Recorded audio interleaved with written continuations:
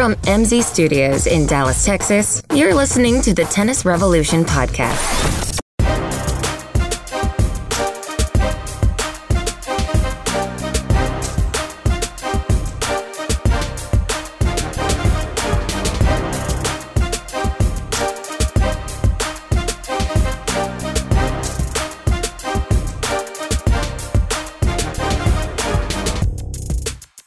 We are back. That's right. And I almost didn't want to. I almost didn't want to. Because you didn't want to hear me celebrating? We should rehearse. Just one time.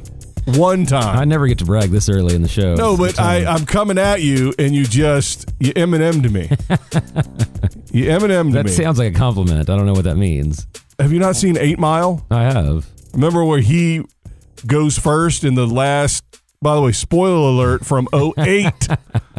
Or was it after? That's got to be earlier than that. 08?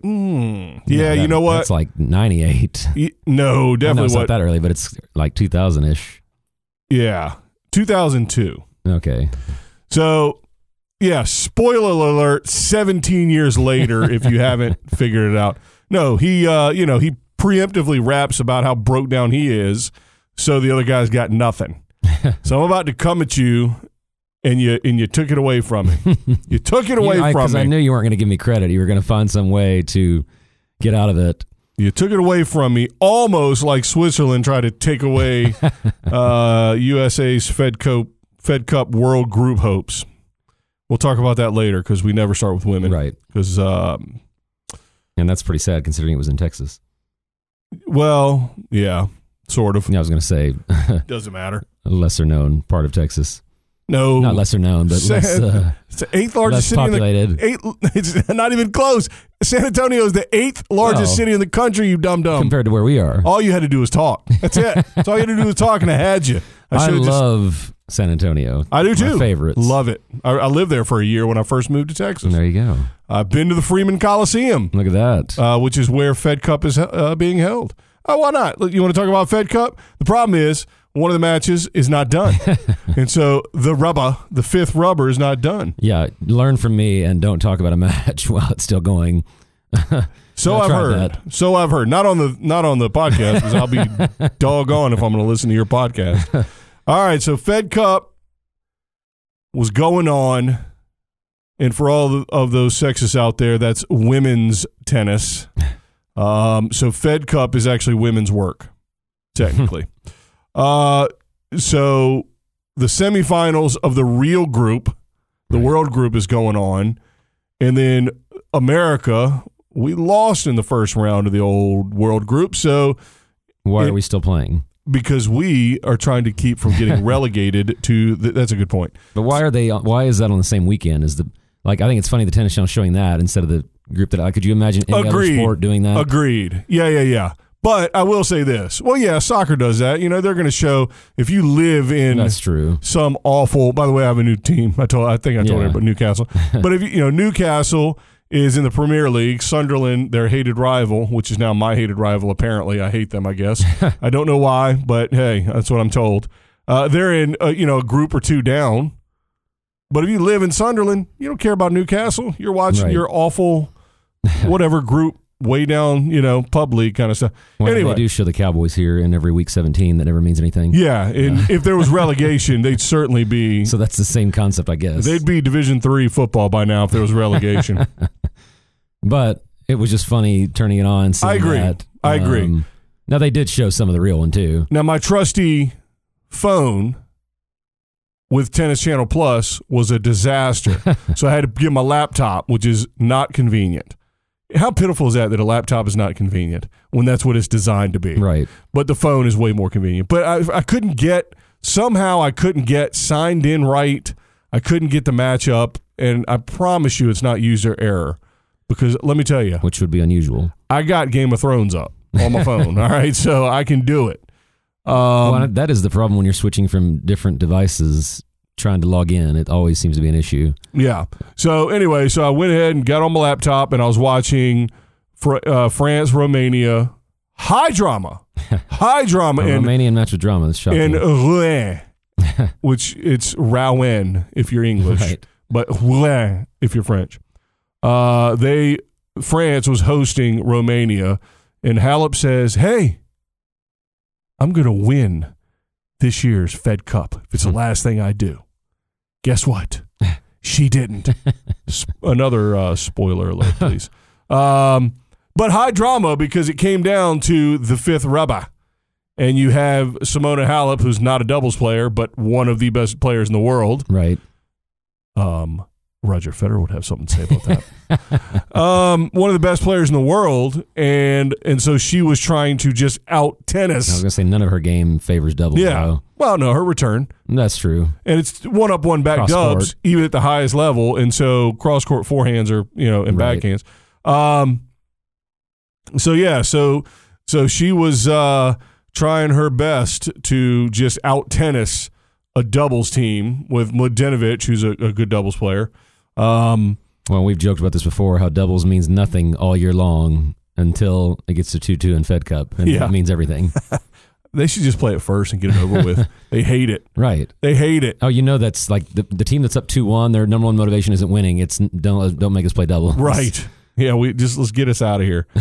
So on one half, you had Belarus in Australia, which came down to a 3-2. I actually saw more of that than the American, so I guess I did see a little of that. Yeah. And then France-Romania also came down to 3-2. Now, Belarus in the main group and not America. That's discouraging. Yes. To say the least. Yes. Even Australia to be in the main group and not America. At least, again, you only need two players, really. Yeah. When we remember we played our 5 and 6 in the first round. Yes. Yes. Not good. Right. Not good. And again, we were able to see in Fed Cup a potentially stark difference in terms of what we're going to be doing in Davis Cup. We got to see that because this home, the home ice advantage, and I know it's hockey and the Penguins are out, but I won't let go. So you get the home court advantage in the locker room, apparently, is some of these Australians really are fond of saying. Yeah. And so all that kind of stuff. And we get to see it and remind us, is this any good? And then we're going to compare it later to the men and how they've taken our idea and made a disaster out of Davis Cup, honestly. Right. So now, again, the home fans, that added a ton to France and Romania because it was a 3-2 match and It came down to the fifth rubber. And, I don't know, you'd have to ask the players. I don't know how much that mattered, but it seemed to spur the doubles team on that I watched. I didn't get to see a lot of the singles, but got to watch the entire doubles match.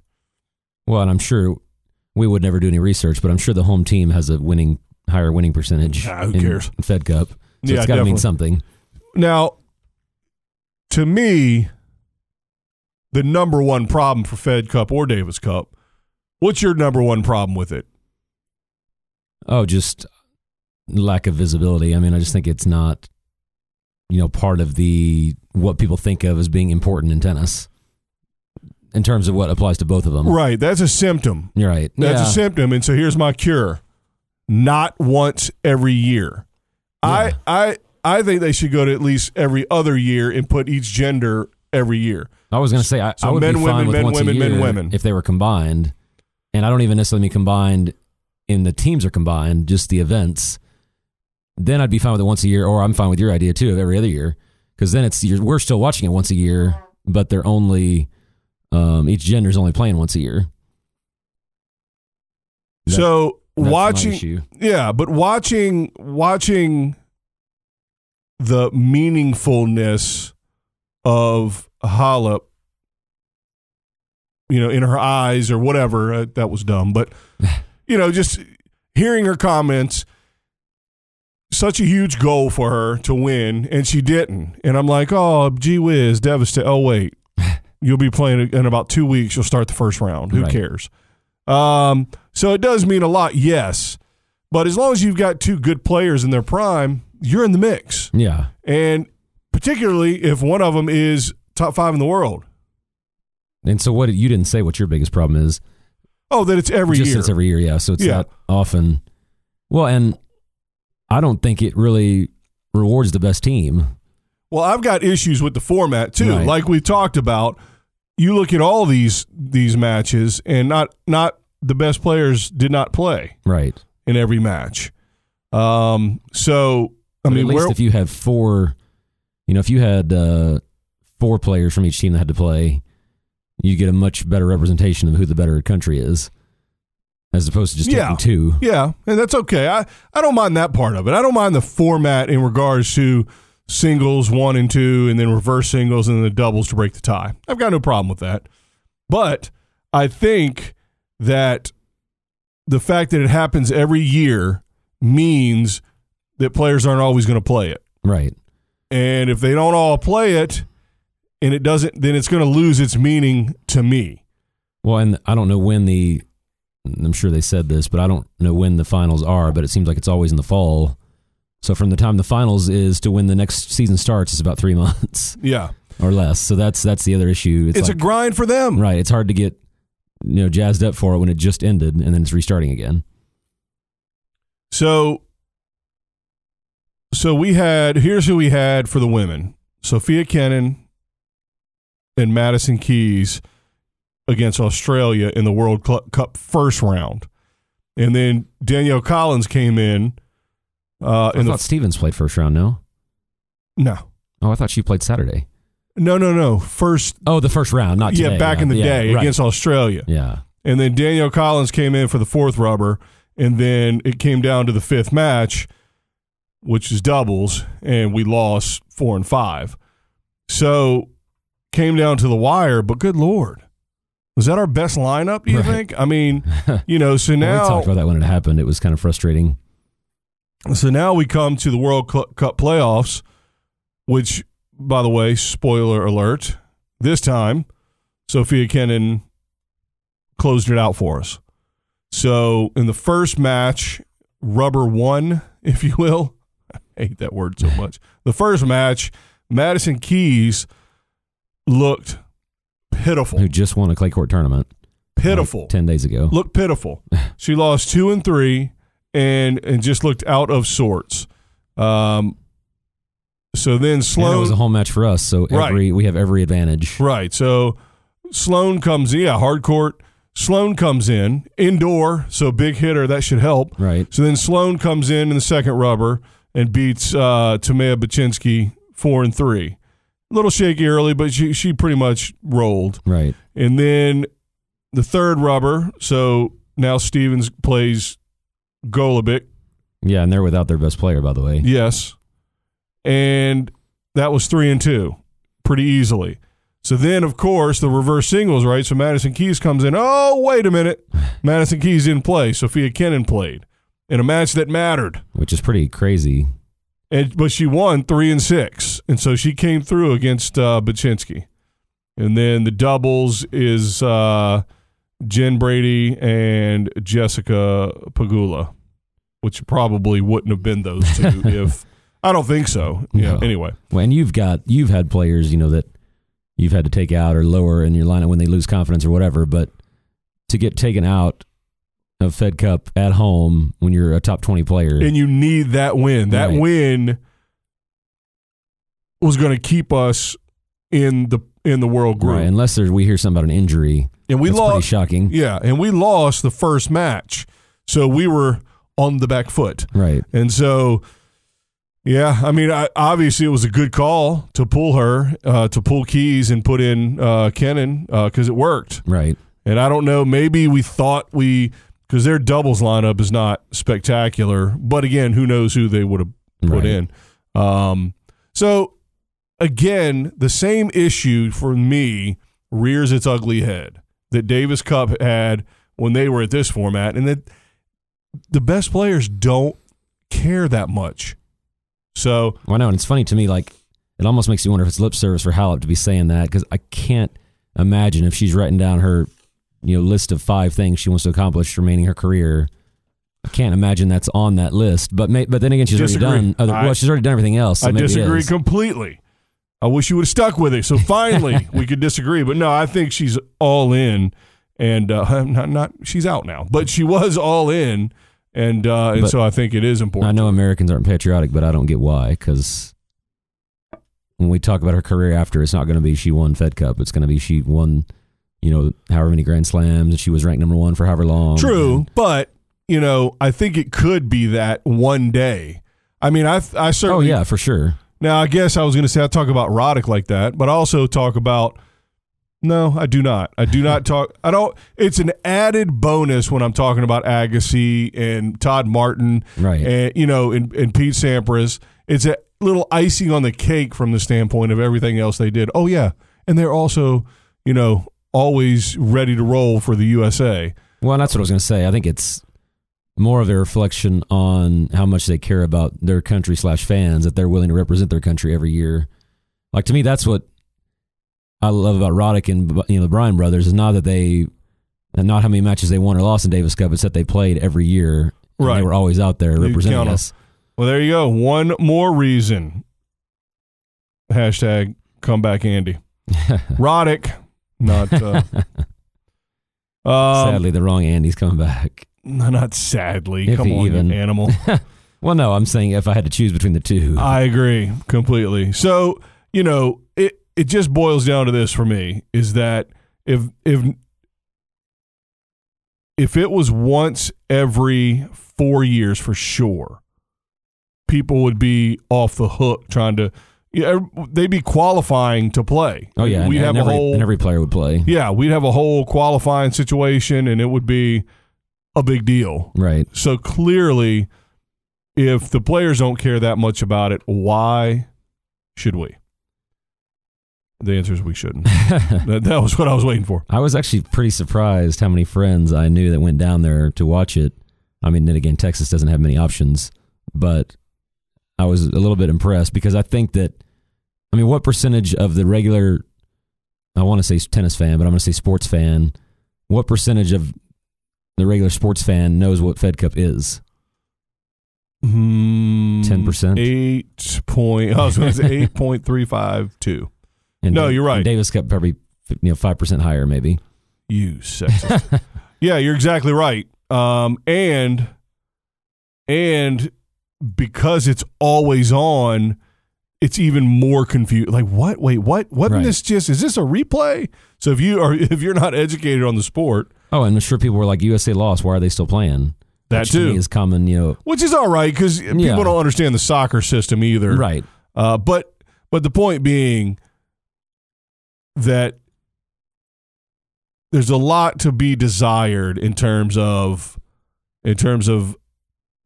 Davis Cup and Fed Cup as it pertains to maybe being an asset to growing our game as opposed to just Well, and you talk about what my problem is. One of my biggest problems in any tennis event is, ironically, when the event gets down to one court. And for Fed Cup, it's always one court. right. Because if you're not in a good match, like I guarantee the people that paid to watch Keys in that first round were not happy. And obviously, mainly because she lost, but also just because, like you said, the quality of play. But I'm the same way with the finals of a tournament. That's to me the least interesting. Yeah, unless it's just two players that I haven't seen play that often, or going for something crazy. Well, that is definitely just sort of a risk that you take, and that's all right. Generally, if you're watching any competitive environment, sometimes all the wrong people are going to lose, or all the wrong teams are going to lose, and you end up with a matchup that the league doesn't want, that the fans don't want, that nobody's going to pay for, et cetera, et cetera. And that's a risk, that's just built into competition. But to me, it's a lot less likely to happen if all the best players are playing. Now, Americans might not make it. Right. On the women's side, we got a better chance generally, but the women might not. The Americans might not make it through, but you're still going to have the best players available, right? To still play, which makes a difference. But Yeah, I mean, it's always luck of the draw, but I do think the Davis Cup format of having all the matches going at once adds a little more interest for me, where we can go back and forth, and obviously still going to get down to the final at some point, and the final is interesting or is not interesting, but the final carries interest because it means more in anything. So there is always that. Right. But I just don't understand how there can be, wringing of hands about the Davis Cup format when the bottom line is no one cares. So why do you care now all of a sudden? It just it doesn't match up with what's actually going on. And maybe, I don't know, I could be wrong. Maybe everybody does care. But the idea I think to me, the first year they'll get a lot of people just because it's new. It's new, and then it'll go back to the same as before. Maybe. But I will say this. One thing that infuriates me is they on the website, it says point blank, the World Cup of tennis. But yet you don't do anything the World Cup does. Well, you relegate. That's something. But it's like, shut up. You're not. It's about two similarities, country versus country, and you move up and down based on your results. That's it. That's about the only two. And those are by good. the way, Laver Cup, nobody is going to see Laver Cup because it's Laver Cup. They're going because it's Federer and Nadal or Djokovic. That's the only reason. If it was, U.S. versus the world or Europe versus the world, and it was, 6 top 50 players from each country, nobody's going to see that. Or not as many. But see, I could see a pathway. I hate to use that word. I could see a path that Davis Cup and Fed Cup could actually become or start acting like the World Cup of tennis. Then I think it does turn. Oh yeah, I think it's possible for sure. And I think that's the missing piece in terms of getting all the, because again, anywhere in anything Federer plays, it will be popular. Right. Well, why doesn't he care about Davis Cup? Oh, I don't know, because every single month he's got a chance to play in it. Right. And so he doesn't. And if he doesn't care, it doesn't matter. And that matters to people. They're not going to go support something that the players themselves just don't care that much about. Right. I know I keep saying the same thing over and over again, but that's why I said that's the main problem is it's every year. And so you don't build that anticipation. You don't make something, more scarce, which means, the demand for it will go up. Well, and how long has the Olympics been in tennis? Or tennis been in the Olympics. It wasn't always in the Olympics, right? Right. So I know the Olympics are a different level, but everybody plays in that every year that they have it. Yeah. And so just having it less often, like you said, for sure is going to make participation go up. Secondly, I don't know how you raise the prestige of any event. I mean, the money's not going to entice Federer at all, unless it's just, crazy. Well, the prestige from my perspective, or should I say any fan's perspective, is the best players want to play it. So that's number one. So from my perspective, if Federer plays it, I'm in. If he play, right? But what can? And I'm you using do? him for an example because obviously I don't care specifically about him that much. We hate him, as we learned from Twitter. Yeah, no, what I mean is he's not driving me to things because I like that stuff anyway. But so for the general public, general fan, if he's not playing, it makes a big difference. Just like Tiger Woods, Tiger Woods, y'all. But I don't know what they can do to make him want to play. Is what I'm saying. Right, make it. That's what make it once every. However, I think that's about the only. And it may solution. not be him anymore, right? Because the cat's out of that bag. It's too late. Yeah, but generally speaking, because none of those players want to add 2 weeks to their schedule per year. Yeah, they already have enough. Right. All right, this horse is dead. This horse. But at least we didn't get relegated. That is something. Oh, Lordy. Lordy. Because because it's just really depressing. It would be, but nobody cares, as we've discussed. So why does it really matter? And nobody knows what anything means. So and they're still going to show it on TV and still going to promote it as Fed Cup. So most people that watch aren't even going to know. I bet even the people that went to Fed Cup didn't realize, this is like a consolation, match. Right. Give me a percentage of every person in that arena. Oh, how many knew that it was a consolation match? Yeah. Before they got there? Yeah. 20%. Holy moly. I bet most people are just going, oh, America's playing. Keys and Stevens are going to be there. Let's go watch it. Well, first of all, you got to buy tickets for all these events months in advance. Yeah. And, I think that's part of it. And even when you buy tickets for, a Mavericks game, you don't know until you get to the game, if you buy them in advance, if it's going to mean anything or not. Right. Now, obviously, when these went on sale, we already knew it was a consolation match, but I think a lot of people are just going to watch pro tennis. They're not even up on the format. And they don't watch it when it's on TV. Well, speaking of popularity of events, when the best players either don't show up or can't, we'll talk about men's tennis when we come back.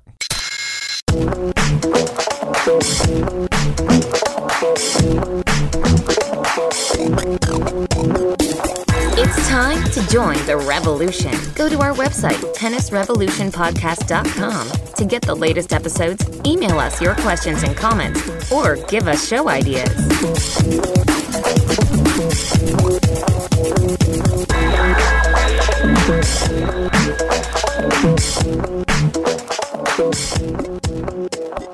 Holy moly. I mean, it sounded like that whistling sound from World War II bombs dropping in terms of ticket sales dropping or attendance dropping when we got to the final of Monte Carlo. And first of all, Monte Carlo, can you think of a better kickoff to a Grand Slam series, as we like to call it, than Monte Carlo? Holy moly. Well, I was thinking about you because when I was watching it, you do. It's creepy. My wife walked by and she said, "Wow, where's that?" Like, that was her first reaction to seeing it on TV. Yeah, and let's go. It just draws your attention immediately. When you turn it on. I actually think it's funny that you're saying ticket sales dropped because wouldn't those people have seen it all enough by now? Great point. Not ticket sales, of course, but like the resale, market was off the hook. Just basic interest in general. Oh, man. So we had Monte Carlo, which is on the beautiful Mediterranean Sea, from what I've seen in pictures anyway. Never been. Have you ever been? I have not, sadly. You haven't been out of the U.S., have you? Canada, if you count that. Most people don't. Canada is not in the U.S. No, you've been to Canada. I have been to Canada. I see. Yes. I see. But when is the last time that Nadal and Djokovic were in a tournament, especially on clay, and neither were in the final? It's got to be a long time, I would think. Well, that's what happens when you have three of the greatest the three greatest players in the history of the game. 3 Michael Jordans all at once. Right. It's incredible. By the way, Djokovic has 11, or did I say 7 wins on clay over Nadal. I figured he had the most. But when we did our little bet a long time ago, that was when Djokovic was out. So we each had to name a player that would beat Nadal on clay. One of us said Fognini. Okay, now that was also probably, what was that, like the 2012 French Open or something? Fognini was a junior, and I think we said who could beat him in the French, which Fognini can't make it out of the second round of the French. So he never makes it far enough to play him, and actually him winning this will make it less likely he plays Nadal because he'll have to play him in like the quarters or semis. Well, all right. So to refresh everyone's memory, we were discussing who can stop Nadal because that's all we ever want is for the big three to lose. Right. Not because we want them to lose, because by them losing, it validates even more when they win. It validates the value of the win in the next tournament or whatever. And I think it was our either pre-French Open or maybe 1 week before that when he was just rolling through everybody on clay. So with that in mind, we started picking not top, whatever, maybe not the big four or whatever. We were just sort of looking at generally who could stop him. Yeah. And my brilliant pick, I stand by it, was Benoit Paire. Well, and they may not have even played on clay since then. Now, for me, I got validation of that pick when someone on Twitter said that Fognini is a better version of Benoit Paire. They do play pretty similarly. Just a little bit. Fognini's got I think one of his biggest edges on Nadal is just the personality. Right. That he really doesn't look like he cares when he's out there. Yeah, and Nadal can't relate to that. Yeah, I don't think he does care. Right. And now Paire probably doesn't either. But yeah, but he doesn't care like, I'm not going to be, I'm out. Right. I'm out. Well, and Fognini was down 6-4, 4-1 the first round. I actually watched that match. And I was like, he looks horrible. And I think that Rublev had a point to go to 5-1. And Fognini comes back and wins a set. And I don't know why. I mean, you're the geography man. Oh, is Monte Carlo that close to Italy? Like, it seemed like there was a huge Italian fan base there. Yeah, so it is between Italy and France. Well, there you go. But it didn't seem like, now granted, not many French players made it that deep, but it didn't seem like the French were getting the same whatever respect from the fans as he did. Yeah, I don't know. Because every match I watch, he was like the fan favorite, which to me is weird to watch Fognini be the fan favorite because he's not because everybody likable. Hates him. Right. Yeah. So it is Monaco is a principality in between or touching both Italy and France. And did you see Nadal pull the Serena Williams after the match? Yes, I did. I was surprised. That's really unusual for him. He said, yeah. I think he hates Fognini. That's why he did that. Oh, that's a brilliant observation. Yeah, he just said, yeah, I played the worst match I've ever played. And still lost 6-4. Yeah, exactly. But yeah, I think that was a total Serena post-match interview. He played better than me, but it's because I played awful. Yeah. But that's, I think, 3 wins now Fognini has on Nadal on clay. And again, of course, obviously never in the French. But it's just funny, sort of fits into that kind of joking episode we did about what works against Nadal, and it's just that unpredictability, the kind of, doesn't look like he's that nervous. I think he just throws Nadal off of his rhythm. To me, that's the number one, is getting Nadal out of rhythm. And the problem is in a 3 out of 5 set match, Nadal is going to get in a rhythm at some point in the match. Right. And then you're just done. And I think at 2 out of 3, it's a little bit easier to keep him out of his rhythm. Well, and people, when Djokovic lost. God, are you telling me you're not doubting our prediction now? He looks horrible. No, I'm not. No, I'm not at all. But when he lost, yeah, so he made it through. Cole Schreiber's a tough player, so that took him and 3 sets. And he just lost to him, so that took him 3 sets. That's got to mean something. But then he rolled against the tough American. Oh, wait, no such thing. 3-0, Taylor Fritz, and then he lost in 3 to Medvedev, who was the 10th seed. It's not like the guy's nobody, but everybody's like, oh, I think it was the elbow, or maybe it was. I don't know. I don't really care, and it doesn't affect what I think he's going to do once we get to 3 out of 5 sets.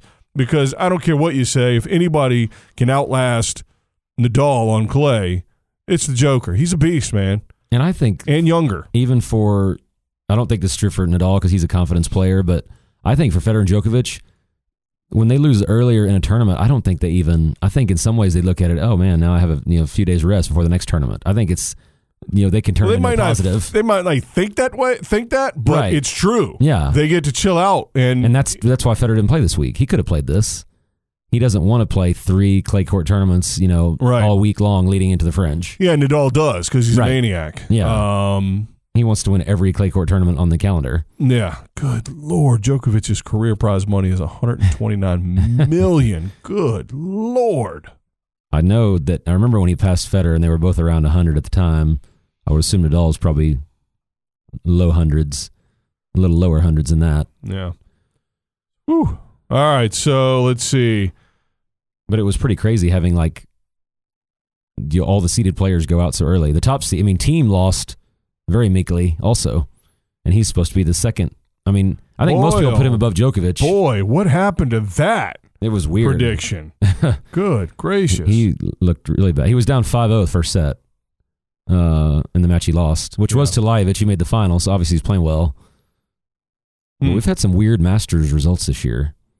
This is like the beginning of the downfall of the big three based on just the Master. If you look at just the Masters finals, it's been very. But again, I don't think it's conscious, but I think but I think you're right.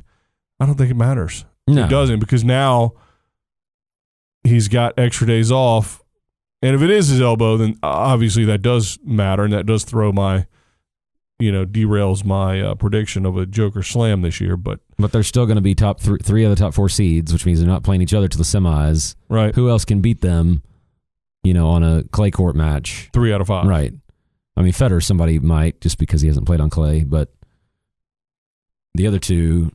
But Djokovic doesn't grind on clay like Nadal does. Well, so he kind of plays exactly the same. Right. So the eventual finalist, Fabio obviously is the champion, and that means he's also a finalist.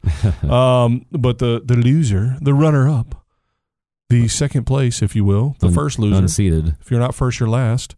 I'm trying to think of all the. I'm sure he doesn't think that this week. No. Well, first of all, so unseeded, he plays in the second round. He plays Goffin, beats him in straight sets. Then he plays Thiem, beats him in straight sets, and then he plays a qualifier.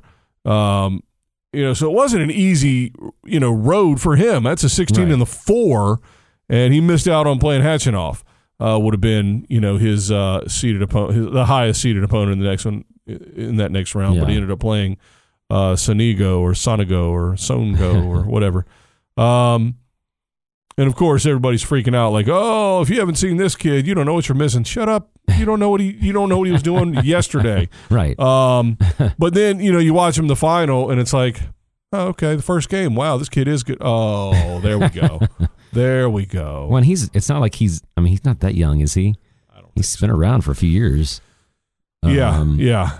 And it's not like he's on a straight upward trajectory. He hasn't been, because I think he's been in the top 100 for at least 3 or 4 years. But maybe I'm wrong.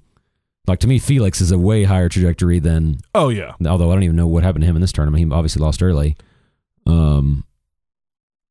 But yeah, this is like, reminds me of the clay court tournaments of old, where you just get 2 random finalists. And I would call Fognini a clay court specialist, even though he doesn't play a clay court style necessarily. He's obviously played on that his whole life. Yeah. And again, a clay court style versus the number one thing. The number one thing is being able to move on it properly. Sliding into the shot instead of sliding after the shot changes everything. I mean, coming through the shot after your racket's done, now your recovery step, and boom, versus running to the ball, hitting it, sliding to a stop, and then your recovery step. I mean, that makes a huge difference. And so if you've been playing on, he's 28, by the way. Yeah. Dusan That's why I was like, he's been around a while. Yeah, exactly. He's 48 right now. Let it go. Which is probably, high for him, I would assume, but still. Yeah. But I just thought it was funny that, Fognini playing that style, but, he can. Career high, 42. Yeah, so he's pretty close. 2.5 months ago. Yeah. So. He's pretty close to his max. But yeah, I mean, watching Fognini play, it was interesting because, he has, you and I probably have more of these than most people just because we're so passionate about tennis, but Fognini has one match that I will never forget, and it's that match against Monfils at the French, where they played in to darkness. Yeah. And that just to me is, I will always remember that match. And, there's certain matches like that we'll always remember. And like I said earlier, it's usually not the finals. It's these, marathon mid-round matches that something crazy happens. And that, I remember that being, it's also just 2 crazy guys. Well, so the fact that we suck at clay court tennis as far as Americans, which is the point of this whole podcast, actually, unfortunately, makes the case you made and agrees with the case you made some podcast back. I think it started with the one you were all by yourself. About American style of play. Yeah, that we just can't keep balls in play. Our shot tolerance is a good word. Our shot tolerance is very low. And a lot of things affect your shot tolerance. But one thing that can certainly help your shot tolerance is playing on a surface that you can't hit through people. Right. So then guess what you do? You stop trying to hit through people.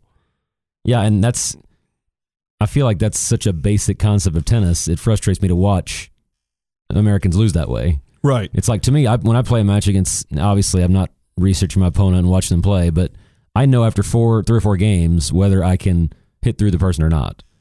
And if I can't, I give up on that pretty quickly. Well, if you've seen your backhand, you know most of the time. I know going into any match, I can't hit through the person. It's pretty.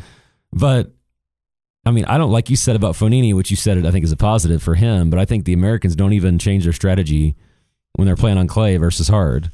Well, you take somebody like Keys, one of the things that is sort of the inverse of what most people say, oh, she can't hit through people, she's going to struggle on clay.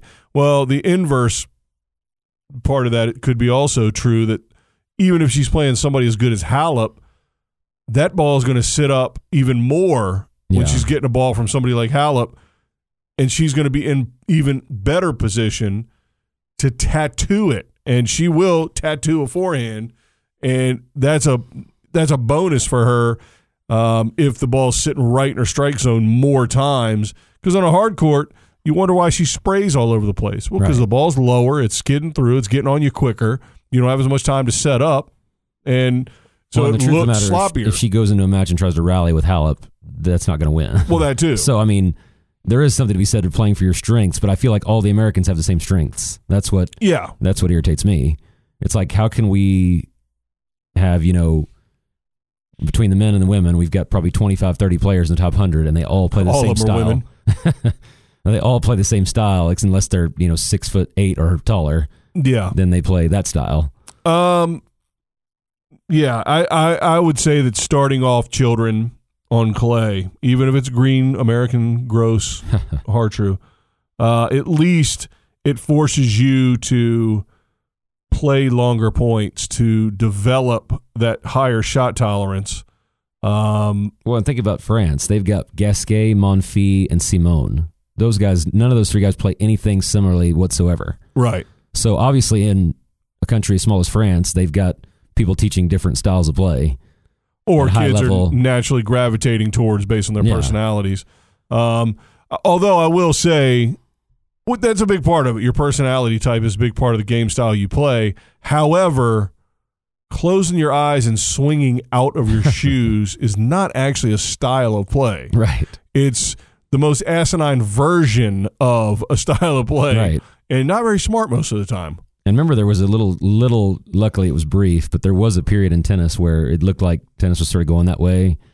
Maybe with 6 the or 8 serve. years ago. Yeah. Well, the serve, and remember when Nadal lost that match to Rosal, and he was just hammering every ball as hard as he could, and Verdasco did the same thing, and it was like... And Delpo won a U.S. Open that way. Right. I was like, please don't let this be what tennis is going to be. Let's just hit every ball as hard as we can, and if they go in, we win. And luckily, it's gone back more to the baseline grinding. I mean, not that that's necessarily amazing to watch either, but... Well, it depends on who's doing it and who they're doing it against. I'm telling you, the next I say the next evolution, or devolution, it depends, because the net. Good Lord, please somebody use the net. Please somebody use the net. I was actually shocked, and it makes me kind of wonder if Nadal was telling the truth about his injuries. He was coming to the net like crazy when I saw him. Like, he played Bautista. I need to look up the stats, but I bet he was at the net 25, 30 times. And his volleys were so easy because he had Bautista running like crazy. Right. But, I mean, if you can't learn from Nadal, who can beat anybody from the baseline, going the net and finishing points, I don't know what other example you need. Well, and Fognini was doing a good job of that. Yeah. He'd get a ball in the middle of the court, give him that little skinny inside out on his forehand, and then follow right behind it.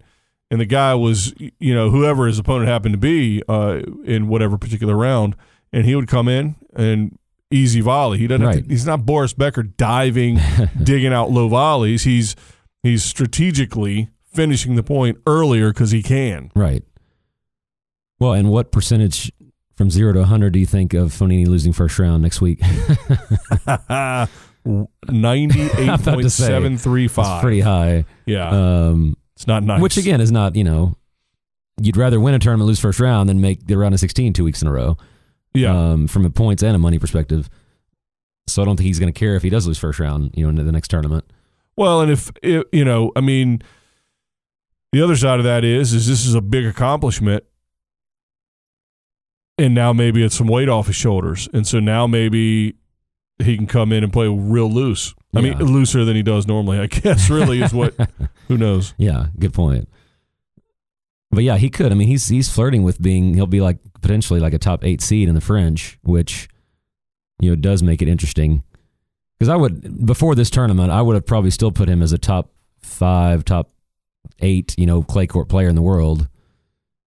But it's hard to say. I don't know if you saw that what they're doing now on Tennis Channel is the clay court UTR and the hard court UTR. And it's like, how do you know what a clay court UTR? No one's played a clay court match in the last 8 months. Right. Like, how do you know what their clay court UTR is? Because it always factors in your last, X number of days or X number of matches. And Team wasn't in the top 10, by the way. Right. On the clay court UTR. I'm like, so Team, you're telling me he's not a top 10 clay court player? Well. And I think they had Djokovic as 1 or 2. No, if you judge from the fact that he won one match at I know, and that Monte Carlo. And that was before this tournament. So what is it now? If he wasn't top 10 now, he's got to be even worse now. Yeah. They've got to, again, our brilliant idea is every tournament, every Grand Slam, it needs to be seeded based on the previous series leading up to it. So totally. Going into the French right now, Fognini should be the 1 seed. Federer should be unseeded. And now, unless you want to do an injury protection and make it a 2-year rolling thing or something. I think you would have to. I think you would have to factor in world ranking as well to some degree, because then you have situations where Federer doesn't need to play it to beat all these chumps. #weakest era, and still be fine. But when we've talked about, they don't want to screw up their draw by having Federer, Nadal the first week. Yeah. So any tournament, they're always going to do whatever they can to avoid that. So Monte Carlo started with a bang and ended with a whimper. I think totally. And I feel like we always are saying that, but no one can be happy about a Fognini-Lajovic final. Well, when it's the first round and you get Struff beating Shapovalov in 3, you're like, okay, that's a bang, right? It's not. And Shapovalov plays American tennis too, by the way, which worries me. Yeah. But he's young. I think he's got a little lefty. more. He's got seasoning. Yeah. So you have something like that happening. You're like, oh, okay, no problem. It's a result. But then you get to, the third round and there's, more, unbold names and bold names with numbers next to them. You're like, okay, wait a second. It's sort of like when you have upsets in the NCAA tournament and then you get to that, third round and it's a 12 and a 13 or, and it's like, oh, well, right. I'd much rather have a 13 versus a 1 than a 12 versus a 13. Yeah. So that's the more fireworks early on, it usually has to simmer down a little bit. Yeah, you have to have a mix of fireworks. Yeah. There were no seeds left in that thing after, by the time I got to the quarters, it was a graveyard of seeds. It was more than half, I think. Yeah. 1, 2, 3, 4, 5, 6, 7, 8, 9. All right, I was wrong. 9 seeds that were in the round of 16. Yeah. So it was 9 seeded, 7 unseeded. Okay. So that's not too bad. But still, actually it is, because it's almost half are gone. And I think it was only and you're supposed to be all there. I think it was like a 48 draw, so a third of the players were seeded. Yeah. So, I guess really the seeded players, it's more than half, right? But it should be 100% theoretically. Right. So actually having 7 gone is pretty bad. Exactly. And 2 out of the final 4 unseeded. That's really unusual for a Masters. Right. And the 2 ones that were seeded, you had Nadal, which was a 2, and then you had a 13 and a 10 and an unseeded. So you're like, eh. Yeah. Anywho, so Monte Carlo, what do we conclude from that? Nothing. I'll tell you what, nothing. Is Fognini going to win the French?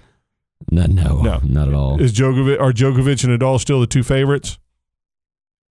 God, I I'm having more doubts than you are about Djokovic. Well, I'm having doubts about both of them because you worry every time they don't, win a match that something's wrong. Because that's the only time they ever don't. Is really? Something's catastrophic. Now that's not me being a homer for either of them because I don't care. Right. I did pick a Joker slam, but I don't like him. Right. And his dumb Lego hair and his heart thing that he throws his heart out to everybody. Oh, you're so anti-Federer. But when they lose, you got to worry. Right. And nobody's I don't watch, Sky News or whatever in other countries where they actually cover this stuff. I will say from watching Nadal, I'm not worried. I didn't see signs of injury when he was playing, except maybe, like I said, about going to the net a little bit more. But I saw no issues with movement or being able to rally or be able to hit the ball deep. I didn't see any issues with his strokes or movement. But then again, I remember that year he made either the third or fourth round of the French and then withdrew, like out of the blue, and said his wrist or whatever. So, I mean, I think he's good at masking it while he's playing. He's old as dirt. Yeah. And that's an issue. And I think he said something in his post-match about, right now my minimum is kind of 70%, but I don't know if I'm going to be 70 or 100, going into that day. And he goes, the minimum just keeps dropping, every year. But no, Djokovic what I've always worried about Djokovic, even though we've said he's going to be the best player of all time, is he doesn't have an easy way to win points. Nadal has an easy way to win points on clay. Yeah. Djokovic does not have an easy way to win points on clay. And so he's going to have to, grind through 7 matches on his worst. No, I don't know if Wimbledon, I don't know if grass or clay is his worst surface, but definitely worse than hard court. Yeah. Well, but I think you can't say Thiem is top 2 after he got, he would be the only other one, and he's certainly not top 2 after that, nor is Zverev. Well, if you had $1,000, no, you're super rich. So whatever, give me a number. If you had $10,000, not you, and I could disperse it anywhere I wanted. No, all on one player. Oh, okay. Not that I endorse gambling. The show does not. Well, see, I agreed with you on Joker Slam, and I was just about to say Nadal with no hesitation. But I have to say Nadal just because of how bad Djokovic has looked since the Australian. Yeah. But my point being is you're not putting it on any of these other suckers. No. And I'm telling you right now, I don't care who says what on Twitter or any other place, if they had to take an amount of money that would financially hurt them and put it on a player, right, they wouldn't put it on any of these jokers either. Right. And if I could split it, I'd do probably about 75-25 Nadal and Djokovic. Ooh-wee. 0, huh? 0 on the Fed Express.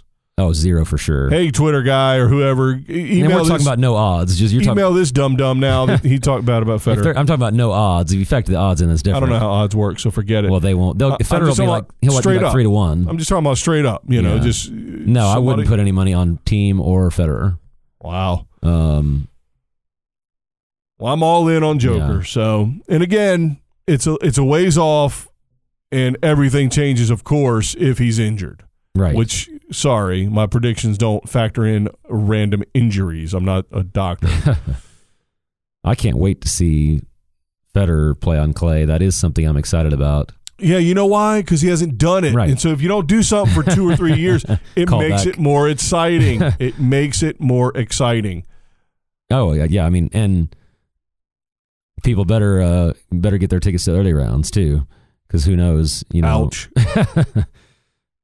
But yeah, that's why tournaments, do that. They're not trying to sell you tickets based on who's in the match. They're trying to sell you everything up front. Oh, because they know they don't know who's in the final. Yeah. Well, weakest era, you can pretty much guess. But anyway, all right. So that's Monte Carlo. We've got Barcelona. Flock of Seagulls. No, that was My Sharona. Yeah, I thought Flock of Seagulls was the singer, was the group. No, that's And I run so far away. Yeah, well, I wasn't. Gotta get away. Who was My Sharona? My Sharona was Dixie's Midnight Runners. The Knack.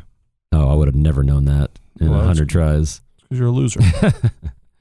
Well, that's depressing. I thought I was going to impress you there with my 80s music knowledge. No, you did not. You rarely impress me, if at all. With any knowledge. Yeah. So Barcelona coming up, and thank goodness, men's only. I wonder if Nadal's the 1 seed. Just kidding. I'm totally kidding. Yes. So Nadal is the uno seed, and the mighty Zverev is the 2. So Novak's not playing. Never heard of him. You can't win a Grand Slam from Barcelona, okay? You can't. You got to make it to Paris for that. So we've got Thiem is the 3 seed. Apparently, Barcelona had no idea what went on in Monte Carlo, apparently. And Nishikori is the 4. Oh, God. And Fognini is the 8, baby. Come on, back to back, foe. Back to back. What's your over-under on how many rounds Zverev makes it through? Well, I guarantee you he wins his first match. By? Yeah, he beat By. He's already advanced. It's about the only opponent he could beat. So he's going to have Nicholas Jarry, lucky loser, or qualifier, Granollers.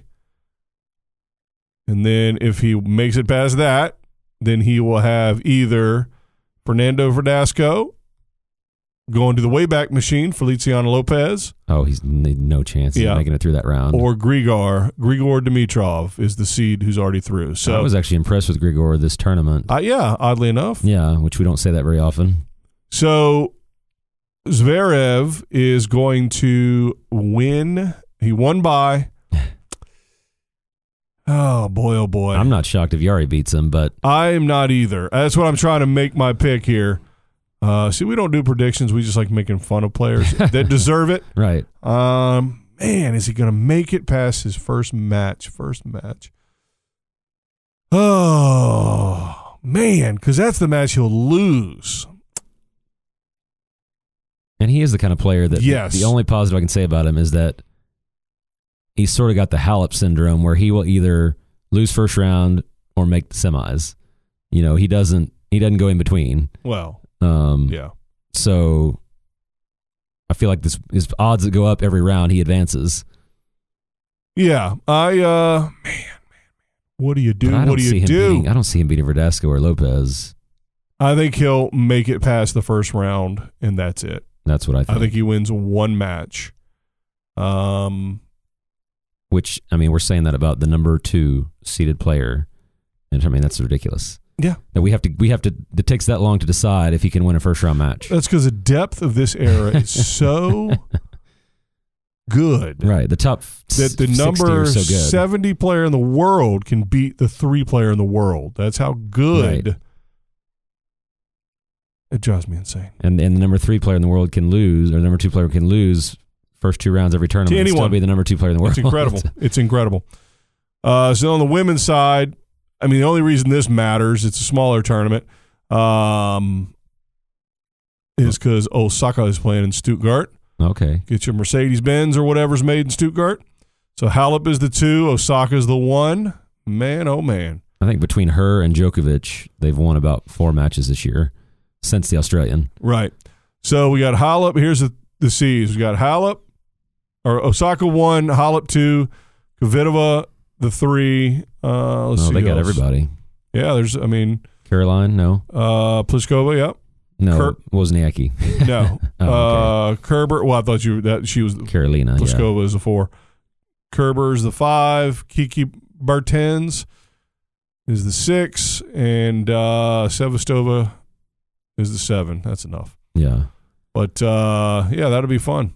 Well, those are 2. I mean, for non-Masters events, those are 2 pretty good fields. Yeah, not bad. So you can tell that's people are really starting to gear up. Gear up. Yep. Agreed. And don't forget, men's 250 in Budapest. Give me Marin Cilic is the 1. Wild card 1, by the way. He's decided he didn't want to lose early in the other tournament, so he's going here instead. And then Coric is the 2.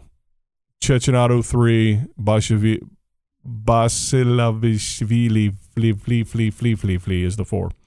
And that's to me so funny. Like, I would think as a pro athlete who's got to have some level of ego or arrogance that you would always sign up for the bigger event. Like, that's just so strange to me. That's like, maybe he planned on making it far at Monte Carlo and not playing this week. Yeah. And he couldn't get into the other one. But I mean, all those guys, not just him. Oh, right. But yeah, I mean, it's just weird to me to go. I I guess they're going with the mindset of I need match time, so I got to make sure that I'm. Yeah, they just want to get on clay. Yeah, but I still think it's just a weird concept to me to choose a smaller venue to play. Yeah.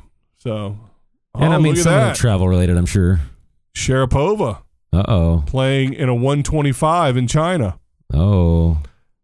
Yeah, it's Sabina Sharapova from Uzbekistan. Sorry. Is that the one that played for SMU? I don't know.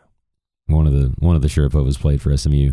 I don't know. Or plays or something, but I have not heard a word about Sharapova. Obviously she's injured, but I've not. I saw a Twitter article somewhere about that maybe it was clickbait about her potentially retiring. Who knows? Well, yeah, which wouldn't change anything because we haven't seen her for months. Yeah, exactly. And Serena MIA also. All right, so what do we got? Is that enough? Is that enough for? I think that's it. We're still reeling from the big week of tennis. And it's kind of like a roller coaster leading up to the French. It's up and down week to week. Yeah. The levels are all wacky, like which tournaments are which. Right. All right. Well, Monte Carlo didn't end up like a lot of people wanted it to, mostly ticket holders, and I think it means nothing for the French. I'm still picking the Joker Slam, which means he has to win the French, obviously. And barring injury, if I had $10,000 to put on it, I wouldn't because that's stupid. I think that we are still on a streak in 2019 of 0 repeat Master winners, which is certainly not something we would have bet on. Yeah. And I think it maybe even goes back even a lot farther than that, like back to October, November. Oh, interesting. But the stat man, I don't believe one word you say, but it could be. Don't. It's a good idea not to don't look it up to verify whether it's right or wrong. All right. Well, do you have a corner today? I don't. Thank God. Whew. I feel bad. I can't brag about Fonini only for so long. Well, first of all, he didn't kick over the water bottles, though. I was a little disappointed in that. Yeah, but first of all, again, they focus. You know what? I was about to say they focus mainly on, as in the big three, focus mainly on the Grand Slams. But to Nadal's credit, he wears this clay court season out. He does. I mean, so it's not. So really, in that regard, beating him in any clay court tournament is just as good as any other turn. You know what I mean? Right. So, and people act like he dominates clay every year, which he does, but he generally loses twice a year leading into the French. Yeah. He loses once, on either Barcelona or Monte Carlo, and then he loses once either Madrid or Rome.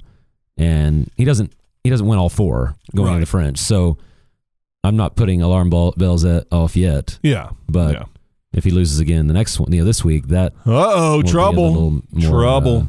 All right. Disconcerting. And if he pulls a ripcord at some point, hopefully it's just preventative and not because something's hurt him. Yeah, hopefully it's to make sure that he can play the French. Yeah. Oh, goodness. Fed Cup. Glad to see you're here. That did round out the women's week for me, though. At least you got to see some of the top women play. It was kind of funny because you had no women's tennis all week, and then all of a sudden the weekend they took over. Yeah, and it was everything because nobody cared about the finals of Monte Carlo. Oops, I meant to have stuff. Anyway. All right. Well, I saw a podcast that they must have way more listeners than we do. I didn't know that was possible. That's true. I don't care about listeners. I care about downloaders. Download and throw your phone. You're all about the numbers. Yeah. No, but they had hundreds and hundreds of reviews. And I don't know if that's because we never really mentioned that. And I don't even know how much it matters. It's got to matter, right? Right. Oh, yeah. I mean, it's the Yelp of podcasts, right? I mean, if you go in and give it 5 stars, and if you don't bother. Right. So, go to your Apple phone has a podcast app. Go to that. Go into ours and rate and review it. Give it nothing but 5 stars. I mean, why else, would you even go on there if you're not going to help us out? And rate and review. And I don't know what that does, but it's got to do something. Right. It's got to do something. Well, I think it does. It appears next to our name what our rating is. Oh, there you go. In theory. And maybe more people look at it and say, oh, wow, that's a fancy podcast. All right. So in the meantime, follow us at Tennis Rev Pod on Twitter. Now, on Twitter, I will send stuff out from time to time, retweet stuff time to time, and really the most fun I have is roasting Prince. Not the singer. He is a musical genius, right. And we lost him far too soon. But, I mean, Prince rackets. Every time they send out a tweet, it's just asking for it. It's just asking. I don't even think they have a comment. I think it's just one guy running their Twitter account. His name is Prince. Hey, maybe Prince is still alive, and he gave up the music business, faked his own death, and now he's running Prince racket. He's still holding on to that Prince racket. Yeah, so little known fact, he was named after the racket. Yeah. We tried that with Fila, and we got backlash. Prince has not provided us any backlash. Because, like I said, I think it's robotic. It's just right. There's no actual people to defend them. Yes, there's not a company. Everybody that has Prince rackets are really using other names with Prince painted on it. So anyway, that's what you get on Twitter, which they don't send out much, or if they do, I don't see it a lot. But anywho, all right. So Instagram. Now there's something new about Instagram, and I don't know if you'll care or not out there. You might not. You might. Corey doesn't care. I know that for a fact. So Instagram, we have promised to never send out a picture. And I won't, even though that's what it's for. So follow us at Tennis Revolution Pod on Instagram, and I promise you'll never get a picture. But I think I found a loophole. I've got a loophole. I'm beating the system. So what somebody suggested that I do is get 30-second-ish clips of Corey saying something smart. So I'm gonna have to look through a lot of shows. I'm gonna have to do it like a serial killer. It's gonna have to be a merge of 30 shows to get. Well, I'm gonna have to do it like a serial killer, where I cut out letters from a magazine and ransom notes. I'm gonna have to do that. A clip out one. I agree with you. 30 seconds in a row. Could be, or I'll find somewhere where you said the word the, and then I'll find somewhere where you said Sampras, and then some. It sounds like a greatest future lawsuit ever, and so we'll get it going. But they suggested that I put together some little 30-second type clips, and then have a static background, and then send those out on Instagram. Just a little taste. Is that breaking the rules? No, it's tough. I don't think you ever said. Did you ever say I won't post anything? I never said I won't post. Or did you ever say I won't? I think you only said I won't post take photos, dumb pictures, and put them up there. I think that's, and either way, I'm sure that's what I said, but also that's certainly what I meant. Right. Technically, I didn't even really know you could do anything else, to be honest with you. This is new to me. So this suggestion dumbfounded me when he said it. So I don't know. We've got to give it some thought. Corey literally never returns my text ever. And I'm using the word literal the correct way. He literally never returns my text. So not true, folks. Not true. I'll text him, hey, you want to record next Sunday at whatever time? Nothing. 3 days later, I get to the mailbox. There's a letter. Yeah, I'll be there at 5:30. See you normal time. Yeah. That was not funny at all. Sorry. So anyway, we've got to give that some thought. And so even though he never answers my texts or phone calls, we will have to discuss it somehow. We would hate to give you a reason to actually add us. Yeah, for sure. For sure. So anyway, that's what I think we may potentially do after we talk to the lawyers here at the podcast and see if it meets the standards of our previous promise. Right. So, all right. So follow us on those places. Review, however you can do it. Spread the word. For the love of all things holy, spread the word. We do absolutely nothing. That's not true. We do a little bit, but it's so ineffective and inefficient. It's almost like not doing anything at all. We want to be fan-driven. Well, I don't know that we have fans per se, but... Well, that's why I said want to be, not that we are. But I think it's up to you out there to do all the work to but spread tennis players are used to that because... That's true. Nobody cares about tennis until they talk about it. We care. Right. Which is why we're here, and particularly about American tennis because, come on. It's America. So, anyway, all right, you got nothing else? That's it. Thank goodness. Spread the word. Let's get ready for some clay court season. I'm so fired up clay court is here. Can't ever get too tired of looking at the Mediterranean Sea. And until next time, thanks for joining the revolution. Bye, guys. Share E-Pola.